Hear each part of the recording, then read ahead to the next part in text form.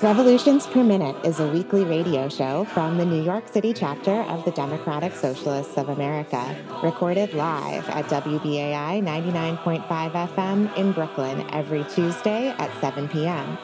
RPM is about doing the work to build a democratic socialist future.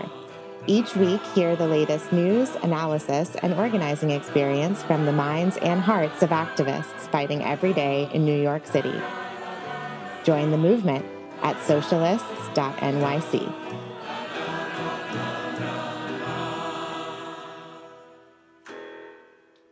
Hey, what's up, New York City? This is Amy Wilson. You're listening to Revolutions Per Minute live on WBAI. We are a socialist radio show and podcast from members of the New York City Democratic Socialists of America. The Democratic Socialists of America is the largest socialist organization in the United States, with 95,000 members nationwide. New York City DSA is our biggest chapter. We're run by our 9,000 plus members and organizers who are working together to build democratic socialism in all 5 boroughs. Once again, my name is Amy Wilson. I'm a worker and organizer here in New York City, and my pronouns are she, her. Hey, and I'm Bernard Goyder as well. I'll be co-presenting the show. I'm a journalist and activist here in New York as well. My pronouns are he and him.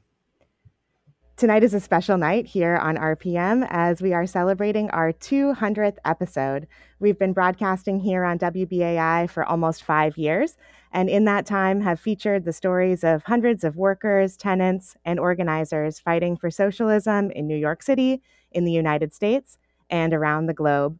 It's a true honor and a privilege to bring these stories to you, and we are looking forward to what the future has in store. For our live broadcast this evening, we're joined by Honda Wang of DSA Labor. As a New York City delegate to the recent National DSA Convention in Chicago, Honda will be sharing his analysis of the present and future of DSA and what's next in the struggle for socialism. We also hear from a network of New York City DSA organizers who, inspired by their work in the organization, are organizing for tenants' rights in their own buildings and neighborhoods. It's going to be a great show, and we do hope to take your calls later in the hour. But first, the headlines with Caroline Van Zeitz. Hello, listeners. This is Caroline with your headlines for today, Tuesday, August 29th. In local news, a ProPublica investigation found that over a 5-year period, 127,000 workers in New York suffered over $200 million in wage theft. In that time, the state's labor commissioner, Roberta Reardon, has overseen a decline in efforts to recover lost wages. Contractors who work with the city's anti-harassment tenant protection program say that changes to the city's contract will force them to dramatically scale back their work in combating illegal rent increases and unsafe conditions. Many prominent Democrats, including State Senator Roxanne Persaud, District 19, East New York, and former Brooklyn Democratic Party Chair Frank Cedillo, rallied alongside Curtis Sliwa and other Republicans in opposition to a proposed shelter for migrants at Floyd Bennett Field in South Brooklyn.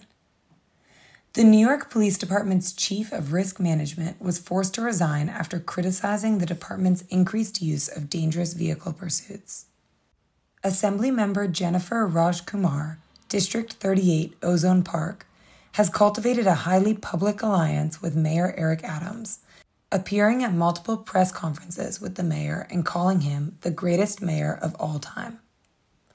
An NYPD sergeant threw a plastic cooler at the head of a man driving a motorbike, causing him to crash and thereby killing him.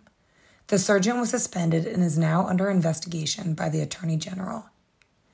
In a recently published draft of an updated solid waste management plan, the Department of Environmental Conservation, DEC, proposes a new statewide fee on every ton of trash that doesn't get recycled or composted. The example fee of $5 per ton would mean an added cost of $10 per household per year. For Revolutions Per Minute, this is Caroline Van Zeitz. Now back to the studio for today's show. Our headlines are brought to you by The Thorn, an incredible weekly newsletter by the NYC DSA Electoral Working Group covering local politics and radical activism. Subscribe at thethornnyc.substack.com. And now let's turn to our live guest here in the studio. We've got Honda Wang with us. Honda, you've been a guest on RPM before and helped behind the scenes with a few episodes, but why don't you introduce yourself to our listening audience and give us a bit of your background as an organizer? Absolutely. My name is Honda Wang. My pronouns are he, him. I'm a member of the New York City DSA chapter, and I currently serve on the steering committee of DSA's National Labor Commission, also known as DSA Labor. As a public sector worker, I'm also a rank and file union member in AFSCME. I've been a DSA member since 2017, and I came through socialism through the 2016 Bernie Sanders campaign and eventually found a home in the labor movement alongside my DSA comrades. Fantastic. And what have you kind of been focused on organizing kind of the last few, this year so far? What have your priorities been? Yeah, at the national level, with the National Labor Commission, our focus has really been on our Strike Ready campaign, which was about making sure that DSA stood in solidarity with Teamsters during their contract campaign. And locally here in New York City, we also had our own Union Power campaign, which is a really expansive effort to build up a fighting working class in terms of organizing new shops, connecting with district residents to support labor legislation like Just Cause, and also labor solidarity work. Right now, we're sort of in the midst of it with SAG-AFTRA, as well as the writers' strike, and we're going to be looking forward to the near future as to additional labor struggles to support here and around the metropolitan area. Fantastic. And we've potentially got a UAW strike on our hands at the national level as well. That's right, with the big three. Looking forward to talking a little bit more about that in detail later on in the show. Fantastic. Thank you, Honda. So happy that you're joining us live here in the studio. For folks in the listening audience, if you're just tuning in, this is Revolutions Per Minute on listener-sponsored WBAI in New York City, broadcasting at 99.5 FM and streaming on your favorite podcast app. And today we are celebrating RPM's 200th episode by speaking about the recent National DSA Convention, which gives us some idea of where DSA might be heading in the next 2 years and beyond, and where the socialist movement more broadly might be heading as well. So I'm really excited to hear Honda's thoughts on that, as well as yours, Bernard. But before we move on, I do just want to take a moment to recognize the fact that it's pretty darn cool that this is our 200th episode, and to recognize all the people who make RPM possible, both those that you hear on the air and those who are working behind the scenes. This show is a grassroots labor of love for all of us. We're all volunteers. We keep the show going. And I personally think what's kept us together all these years is a shared commitment to socialist media, to seeing stories that aren't represented elsewhere, represented on 99.5 FM. And what's more, not telling other people's stories, but allowing people to tell their own stories here on this platform that we're privileged to have on WBAI. So as somebody who's been with RPM for the last 4.5 years, it's been a huge part of my own organizing, something that's been really important to me. And I think I could probably guess the same of my comrades in the RPM Production Collective. So we're grateful to all of you for listening and supporting, and to our platform here on WBAI. And with that, I'll send it back to you, Bernard. Fantastic. Yeah, really, really keen to celebrate our 200th episode. After it's been a great ride, and yeah, really, really proud of the work that the collective's been doing in all these different shows. But yeah, I'll turn it back to Honda maybe, and we can kind of start discussing some of the some of the themes around organizing that we've had this year. We're going to be hearing a little bit from some comrades who've been active in the housing movement. And what would be great is to kind of explore some of the similarities between tenant organizing and union organizing, and trying to kind of draw together some of those themes. But I don't know if you wanted to just give us your impression of where the labor movement's at in New York City at this point, Honda, before we head to the next clip. Absolutely. I think the labor movement right now is sort of on the upswing, especially here in New York, where workers have been organizing across the city. Not just the workers that are on the picket line right now with SAG and the writers, but also workers that are organizing in new shops like the Barbaccino workers in Crown Heights who organized their shop, which is really fantastic.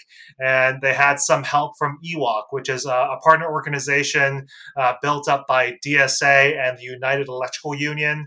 Additionally, I think with Teamsters winning a strong contract, they're able to sort of move forward and be a real inspiration for other workers as they're trying to fight for a strong contract of their own.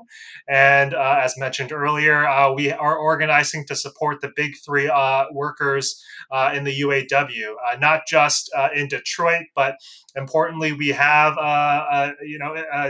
DSA members as well as rank and file union members here in New York that can support them directly as UAW members. Brandon Mancia in UAW Region 9A is a fantastic representative of what we can do when we work to support union reform movements, and his outward facing support for the workers across the country, in the big three auto workers, is sort of representative of what we can achieve when we can work at it in terms of these rank and file union reform. Thank you, Honda. DSA members across the city are taking the fight to landlords, helping to organise tenants. I caught up with 3 different tenant organisers, all in different boroughs, to talk about their involvement in the tenant struggle against landlords. Let's hear that clip now. My name is Smitha Milik, she, hers, and I'm in Queens. And I am Adam Blasey, he, him. I'm in Upper Manhattan. And I'm Mac Parker, he, him, and I'm in North Brooklyn. Smith, first of all, how did you get involved in tenant organizing? Yeah, so it was pretty much after that resolution passed at the last New York City DSA convention around building up independent working class organizations.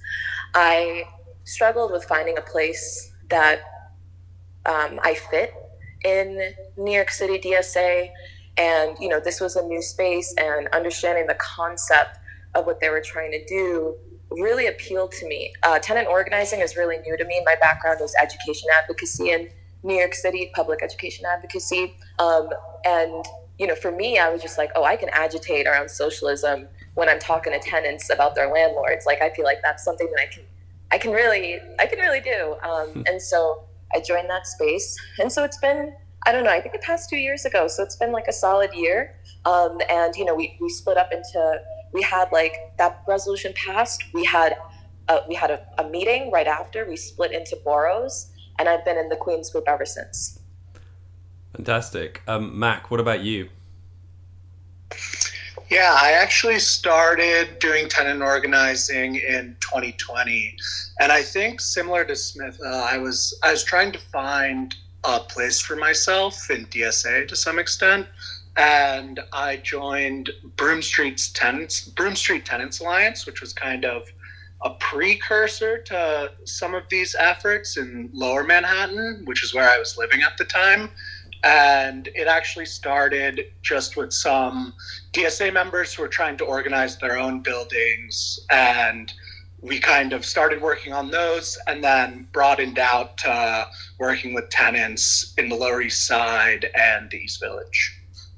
Nice. And then Adam, you've come to this more recently, right? Yeah, I only joined DSA maybe 6 or 8 months ago. Previously, I had done work organizing with the Columbia University Graduate Workers Union, and that was just like a workers union. But we organized a strike. We were organizing a strike just as the pandemic was beginning, and around that time too, we started expanding the work to like tenant and housing work. Thinking not just of Columbia as being, a exploitative employer, but also exploitive, and very big landlord. And yeah, I think that's when I began to think about housing really as something around which to organize. And yeah, I really felt like a tenant. I felt the lack of control over my home. And so yeah, since then I've been involved with tenant work. And how did the sticking with you, Adam? How did the Tri-Hill campaign get going, and kind of what's your involvement been in that? Yeah, around the time of the pandemic, we moved. My family moved up to Inwood, which is like the tippy top of Manhattan, and we had like immediate problems in our apartment from the beginning. We didn't have hot water. There were tons of rats in our building, in our apartment. There was just lots of problems. We didn't have heat for several days. And yeah, one weekend when it got particularly bad, talked to my neighbors. Everyone agreed, yeah, there's lots of problems, and we started taking action. We wrote a letter, signed a letter, sent it to the landlord, and that got some issues addressed. And since then, we've continued to like build on our organizing.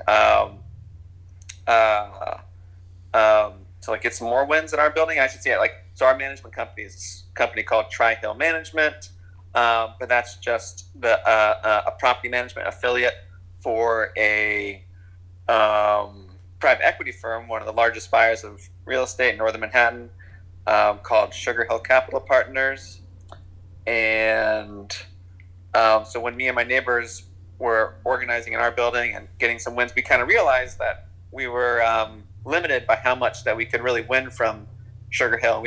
We knew, because they had been listed as like the #1 worst landlord in the city by the New York City Public Advocate, we knew that there were problems across a lot of their buildings. So myself and some others like started reaching out to tenants of other buildings under Tri-Hill Management owned by Sugar Hill Capital Partners, talking about patterns of problems and how we could support each other in our organizing efforts. Got it. And Spencer, what's your kind of organizing experience been like in Queens? Is it some of the similar strategies around kind of get on this portfolio approach? You know, we attempted that initially. It was off to a rocky start initially. We wanted to start with our own buildings.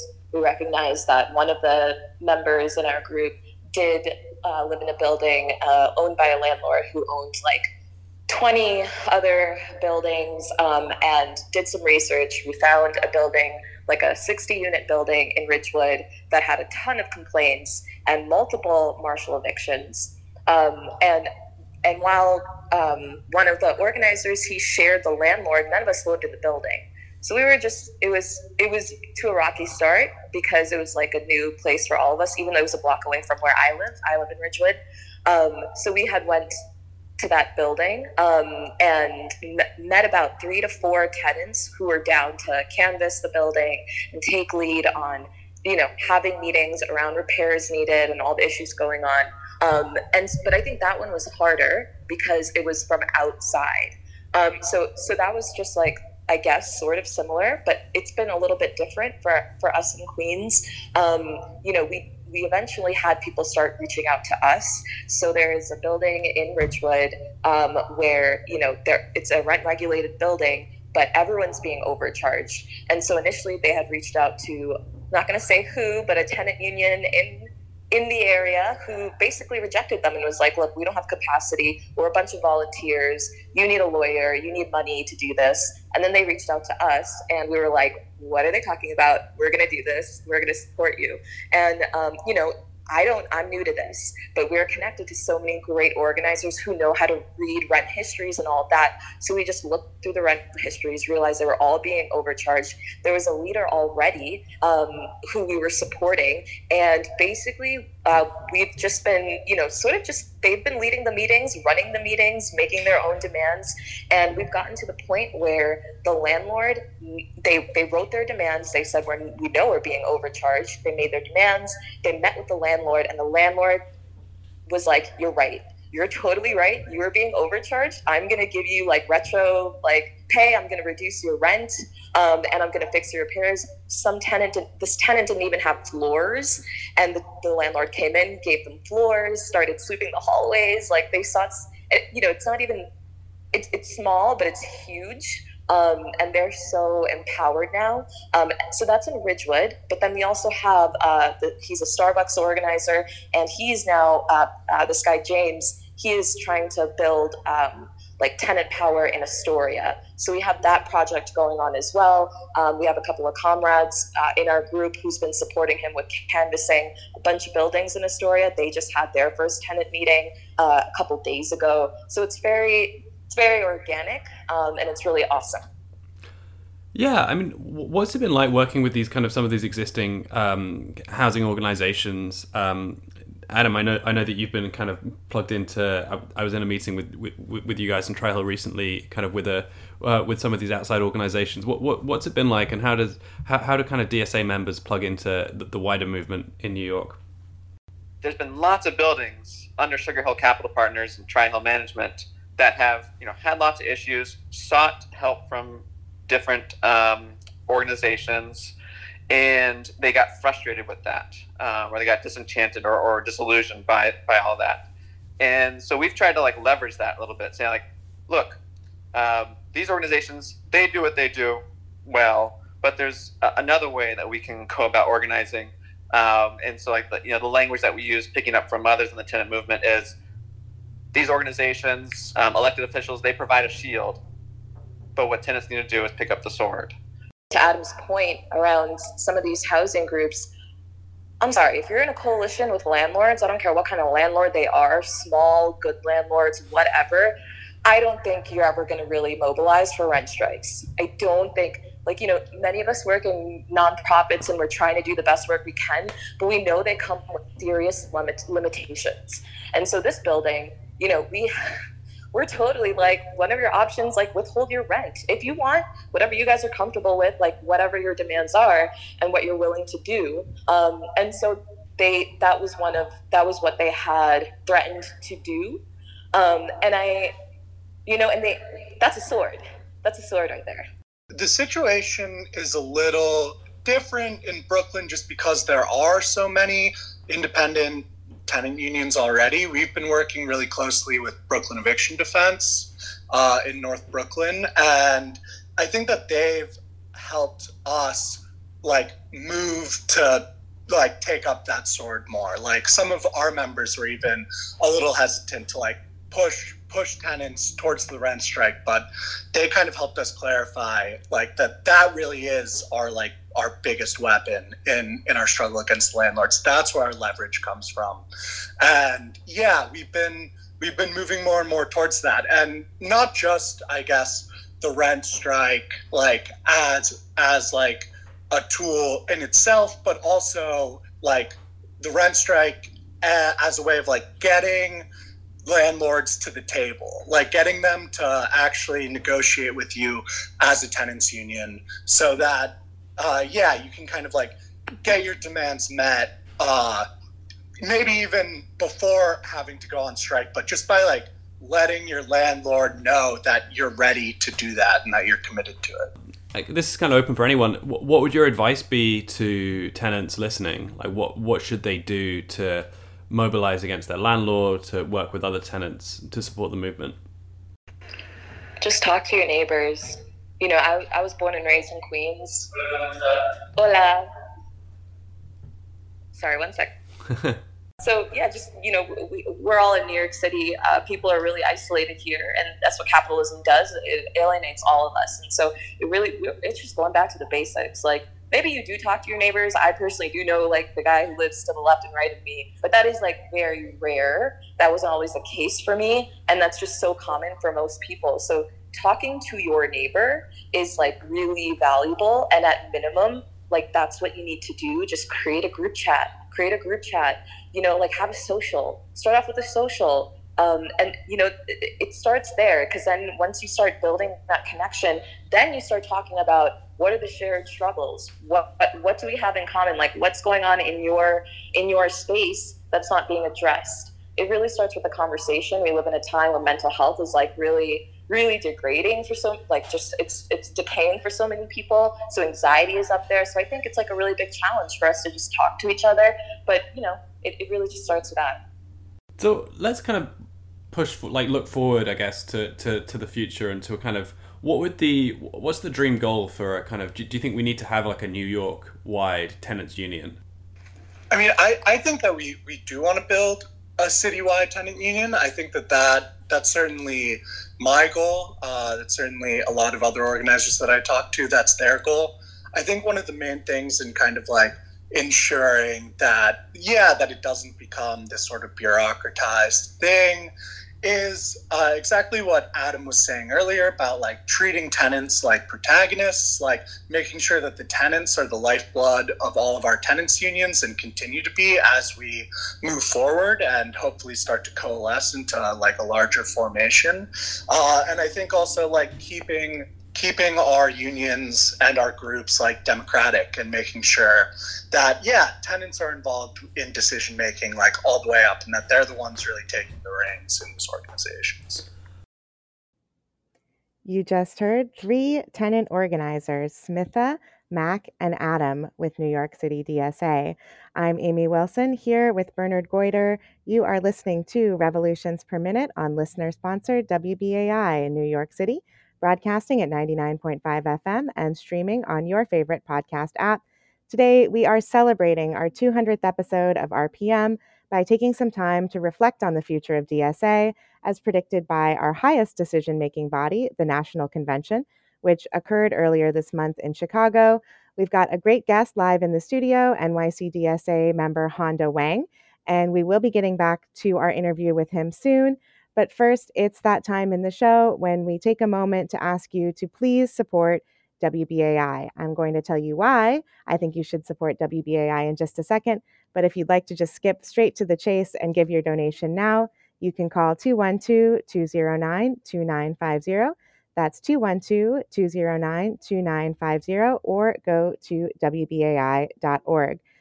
We talked a little bit earlier in the show about how RPM is a labor of love made by people who think socialist media is not only cool, but also important and vital to a healthy socialist movement and the goals that we're trying to achieve to better the lives of the working class here in New York City and elsewhere. And we are obviously putting our money where our mouth is by volunteering our own labor to produce RPM. But we're really not the only ones. So far in this show, just tonight, we've heard about the Barboncino workers, the unionized pizzeria in Crown Heights. We've heard about Starbucks unionism. We've heard about Brandon Mancia, the reformer candidate who won leadership in UAW Region 9A. We've heard about Columbia student workers organizing, rent strikes, fighting back against landlord corruption. And those are all topics we've covered in the past 200 episodes on RPM. Our mission here is to speak to people who are doing the work and walking the walk. So many of the themes of RPM are about simply talking to your neighbor or your coworker, getting organized, getting together, talking about your goals, what you'd like to see differently, and having the courage to take collective action. So my question to you out there in the listening audience is, what have you done to walk the walk recently? Here at RPM, we are all about taking action, and we hope that our shows will inspire you to get involved with organizing however you can. Of course, donating money is just one way to be involved, but it is a really important one, especially when it comes to supporting a historic institution like WBAI, which gives us our platform, which has made it possible for us to broadcast 200 shows, and not just us, but many, many shows throughout the week, throughout the day on WBAI, which are bringing important perspectives. Tonight we have a guest engineer in the studio, Wooyi Jacobs, who does an amazing Afrobeat music show on Wednesday nights. That is an incredible window into the culture of an entire continent. I learn so much every time I listen to it. And we are just 2 of the shows that are broadcast on WBAI. So you're listening, you're tuned in, you haven't turned it off. So obviously we're saying something that you like. So please consider walking the walk, giving a little bit of money to say that this is an important institution that's supporting important voices. You can do that by calling 212-209-2950. That's 212-209-2950. or go to WBAI.org. We are Revolutions Per Minute. We're here on WBAI every Tuesday at 7 p.m. And if we inspired you to give your donation, please let the station know that. Tell them we sent you. We are Revolutions Per Minute. And if you can, make that a monthly donation so we know that WBAI can stay on the air for many, many years to come. Once again, 212-209-2950 or WBAI.org. And thank you all so very much. We're so grateful to all of our listeners and our supporters. So now turning back to our live interview here in the station, Honda, do you have any response to what we just heard from the tenant organizers, your comrades here in New York City DSA?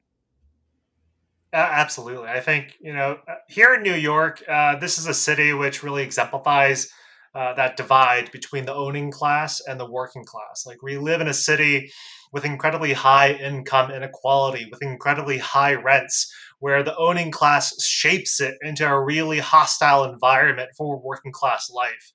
Just as employers ratchet up the pace of work and demands for productivity to extract as much value they can from workers, landlords will ratchet up rents to extract as much as they can from tenants. But of course, it doesn't have to be this way. Because of this extractive relationship, those who are being exploited have some built in leverage against their exploiters, if and only if they're organized to act collectively against that owning class. And so, because of this, it's absolutely imperative that we build working class organization through durable institutions like labor unions, like tenants associations, that can cohere everyday people into a force that can make the owning class bend to our demands. And that brings us quite neatly onto our next segment. In terms of, I want to discuss the DSA convention and how we actually create that kind of the socialist paradise that we want in the world. Part of that's through organizations and that organizational process. So, Honda, can you tell us a bit about the DSA convention in Chicago? For people that aren't familiar with the organization, tell us what happened and why it matters. Absolutely. So DSA's National Convention, it happens every 2 years, and it's the highest decision-making body in our organization because it convenes over 1,000 delegates from chapters across our country. And it took place here this year in Chicago.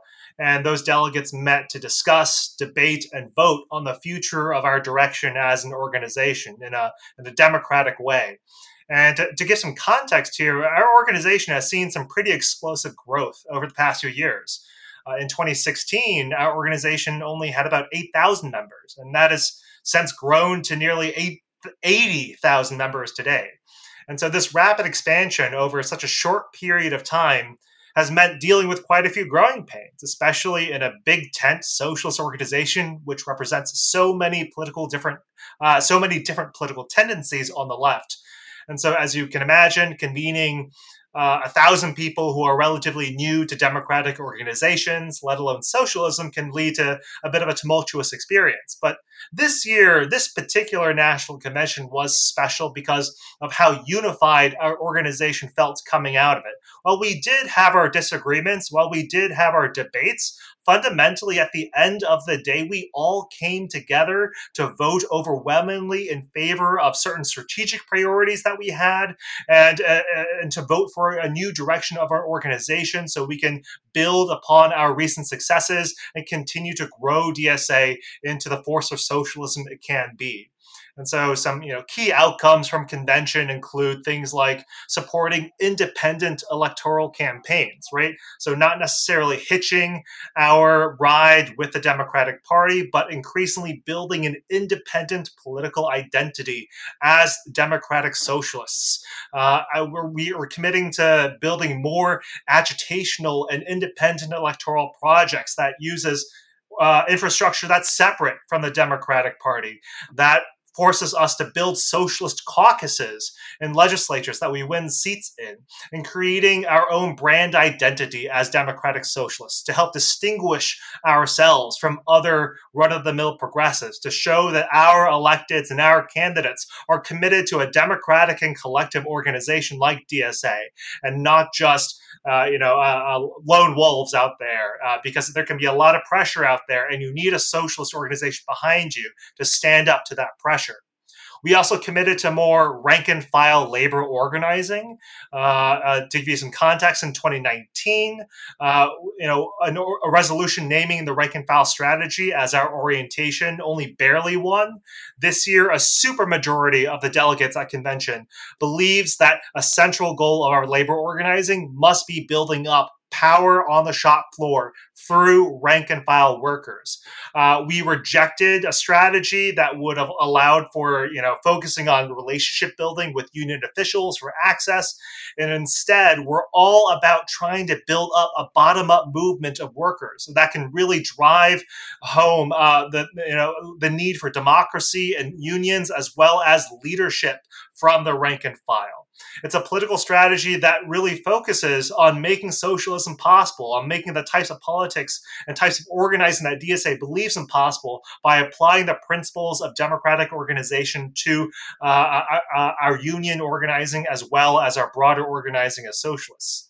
And then the third sort of, I think, really most important thing to come out of this convention is really developing our internal democracy. We've opted to increase our publications as DSA, so as well as creating additional editors for these publications so we can get more of our views out there. We believed in putting together a democracy commission to help reform our organization to deal with this massive size increase that we've seen over the past 2 years, because the organization that we have right now was built for a much smaller group than where we are right now. And also we believed in, we supported and voted on paid full-time national co-chairs on our National Political Committee, which is the lead leadership body in between conventions. And so having full-time co-chairs for the National Political Committee means that we can put a more public face for DSA out there, right? It's not just going to be our electeds who are speaking for our members, but our actual elected organizational leaders speaking for DSA and putting a socialist view out there and agitating and bringing more everyday people to our organization. So which movement victories, Hunter, have brought you the most joy over the last year? And how does that kind of relate to the rank and file strategy that you discussed? Yeah, interestingly enough, I think maybe the movement victory with the most impact at this very moment was Sean Fain winning the presidency of the UAW in the runoff election. Sean Fain is a reformer. He now sits ahead of one of the biggest unions with the most resources, with a really big contract negotiation coming up.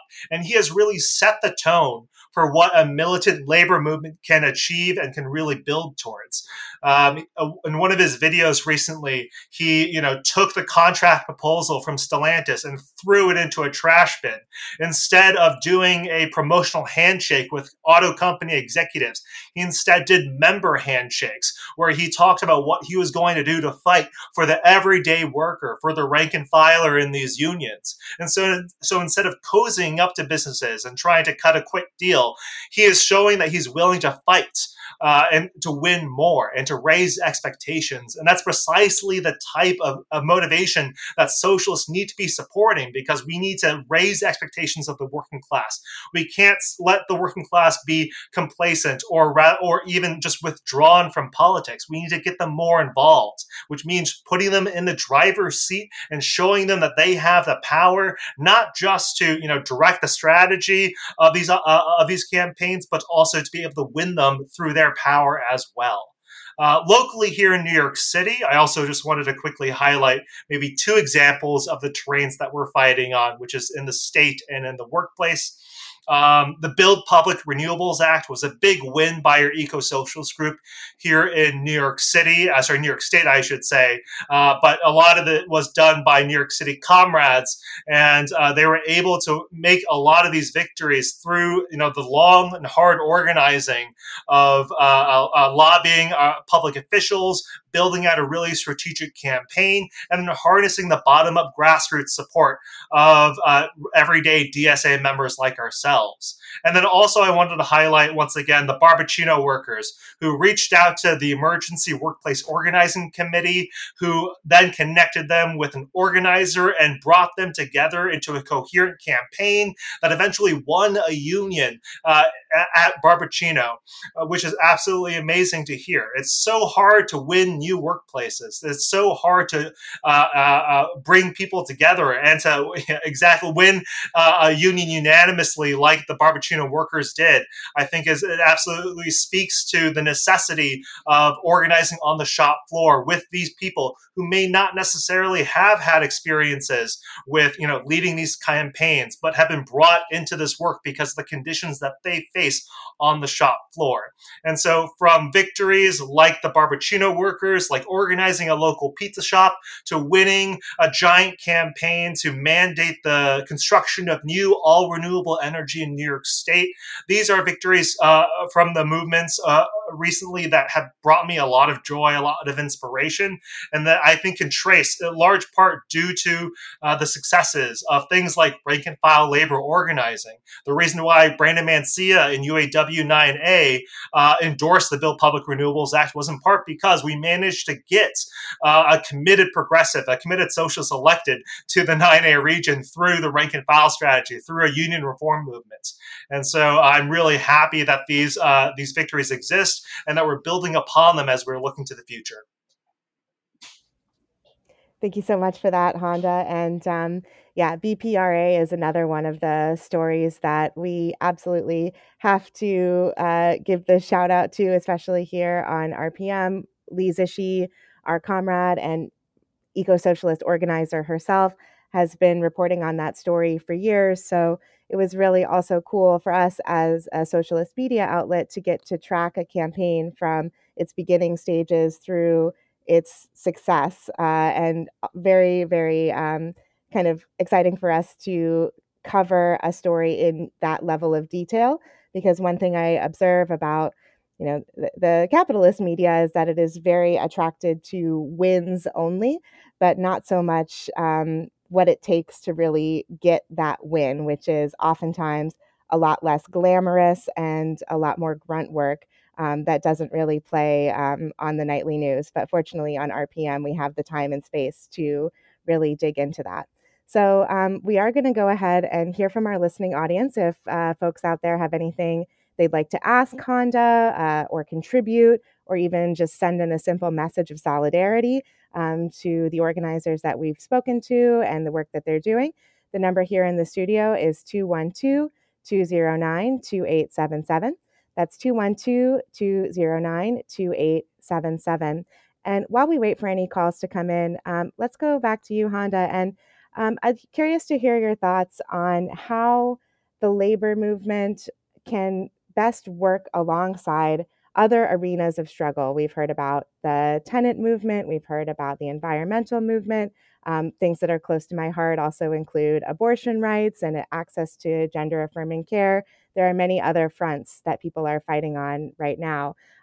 What's your response to that question? And what role do you see DSA having to play in that? Was that discussed at all at the convention? And what's your read on sort of the mood of the organization when it comes to questions like that? Yeah, I think, fundamentally our power comes from an organized working class. And so for me, it's very clear that a lot of that is rooted on the shop floor.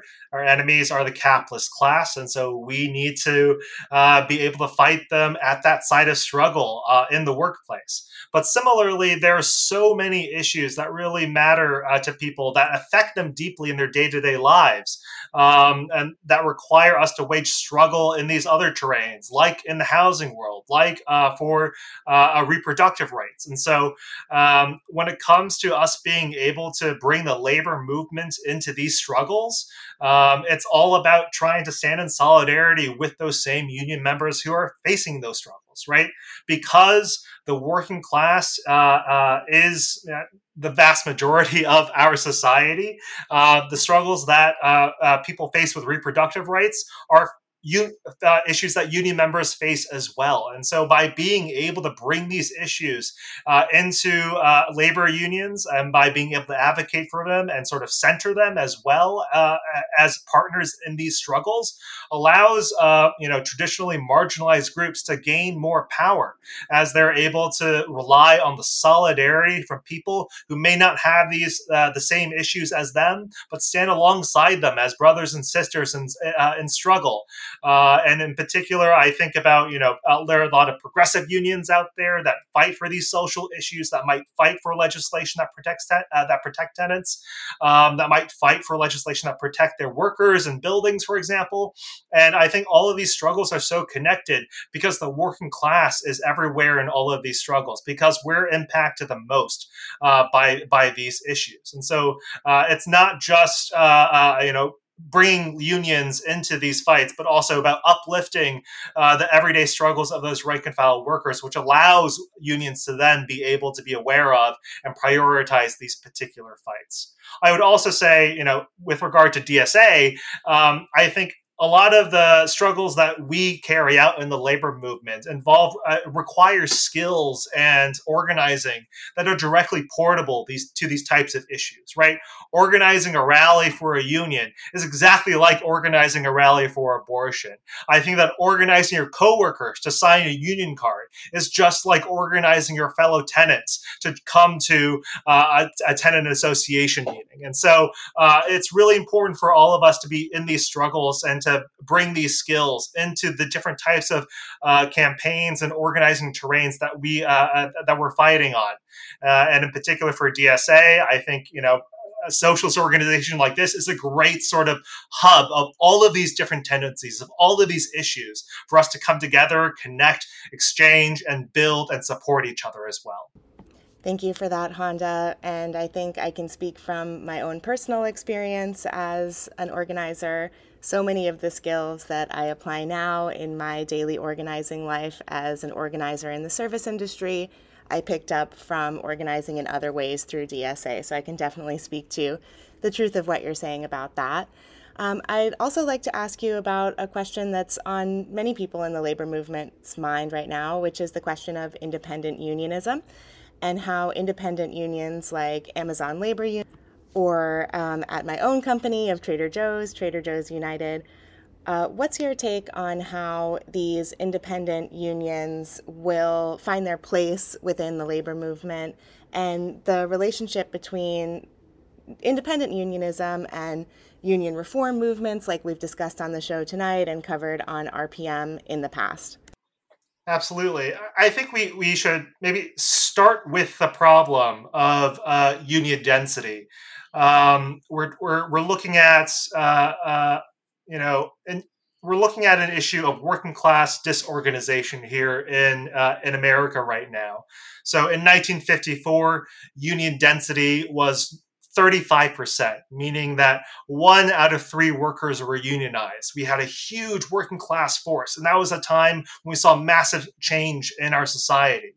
At the end of Ronald Reagan's presidency, that number was down to 12%, and today private sector union density is a mere 6%.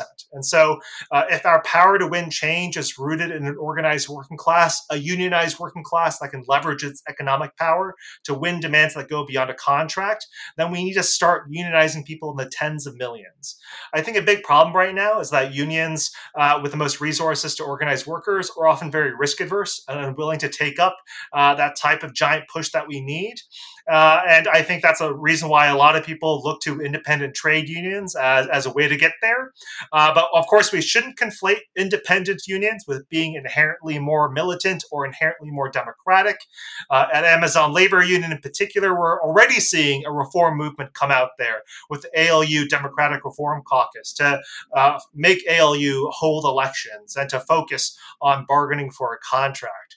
And so I think something to keep in mind is that we want to reform existing unions because we want all unions to be democratic, because when unions become democratic, they're able to listen to the will of the rank and file, of the membership, and then we have the potential to really bring forward these types of campaigns that can sort of energize and build up militant rank and file movement across the country. I think right now there seems to be a hybrid model that's exciting, that gives workers some autonomy in organizing, but also leverages the resources of a larger union. Eric Bloch has written a bit about this. He's called this DIY unionism with regard to like Starbucks workers and Workers United. But in the long term, I think we're going to be needing to spend a lot more money than where people are right now, which is why I think it's so important to focus on reforming our unions today, the ones with the resources in the hundreds of millions of dollars, because that's what we need in order to unionize tens of millions of workers to get to a point where we can demand for more. Well, thank you so much, Honda, for joining us here on Revolution Per Minute 200th episode. One thing that I often take away from our shows is a sense of excitement, a sense of inspiration. Organizing is really hard. It's easy to get burned out or get lost in some of those kind of more grunt worky details and lose sight of the bigger picture. And I think your skill as a communicator is that you bring that big picture perspective, and you've certainly made me feel inspired tonight and made me feel excited to be part of DSA and the Democratic Socialists. So I really thank you for bringing that to our show tonight. And as we come to the end of our broadcast for this week, I'd like to ask you, we usually ask people how to stay involved or follow along. You can answer that on a general scale for DSA. But I'd also love to ask you, what would you say to someone listening to this show who has been on the fence about whether or not to get involved with DSA? Absolutely. I'll quickly plug two things. DSA Labor, we are getting ready for our Strike Ready campaign for the UAW and the Big Three contract, as I mentioned earlier. And so if you want to get involved in that campaign, you can go to dsausa.us/UAW pledge. And if you are not ready to start organizing with us for this campaign, but you want to give your support in some way possible, we also have a National Labor Solidarity Fund that directly funds DSA members and their labor solidarity efforts. And you can donate at donate.laborsolidarity.com. And for those of you who are thinking about DSA and potentially joining DSA and organizing, I guess my pitch is that if you have progressive politics, if you have leftist leanings, if you have socialist sympathies, then you need to get organized to achieve those things. One of the most valuable trainings that I had was with Labor Notes, and they have an amazing workshop called You Can't Do It All by Yourself. And similarly, if you want to see change in society, you can't do that by yourself. You have to get organized with other people. You have to bring people together and come and act collectively in order to win those outcomes. I think the great success of DSA has been its ability to cohere tens of thousands of people around the country to fight for socialist politics.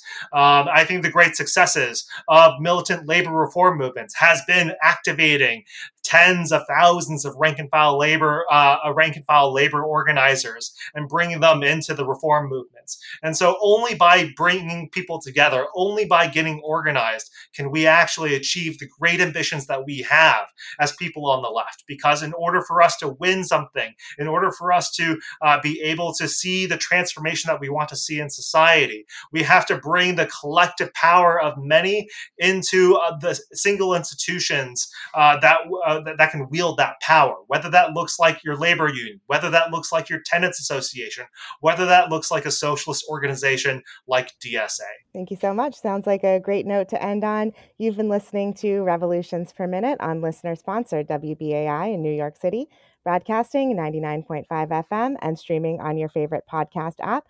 To connect with us after the show, to hear more about our guest or any of the topics we discussed tonight, you can email us at revolutionsnyc@gmail.com. You can find us on our website, revolutionsperminute.simplecast.com, or on Twitter at NYCRPM. I'm Amy Wilson. I've been here with Bernard Goiter and Honda Wang, and we all thank you for supporting RPM through 200 shows. Honda, our guest, said we don't want to be lone wolves. And if you know anything about me, you know that I love wolves. Wolves are extremely collective. So let's be like the wolf pack. And whatever the future holds, remember that you can make a difference when you take collective action. We will see you soon, and good night.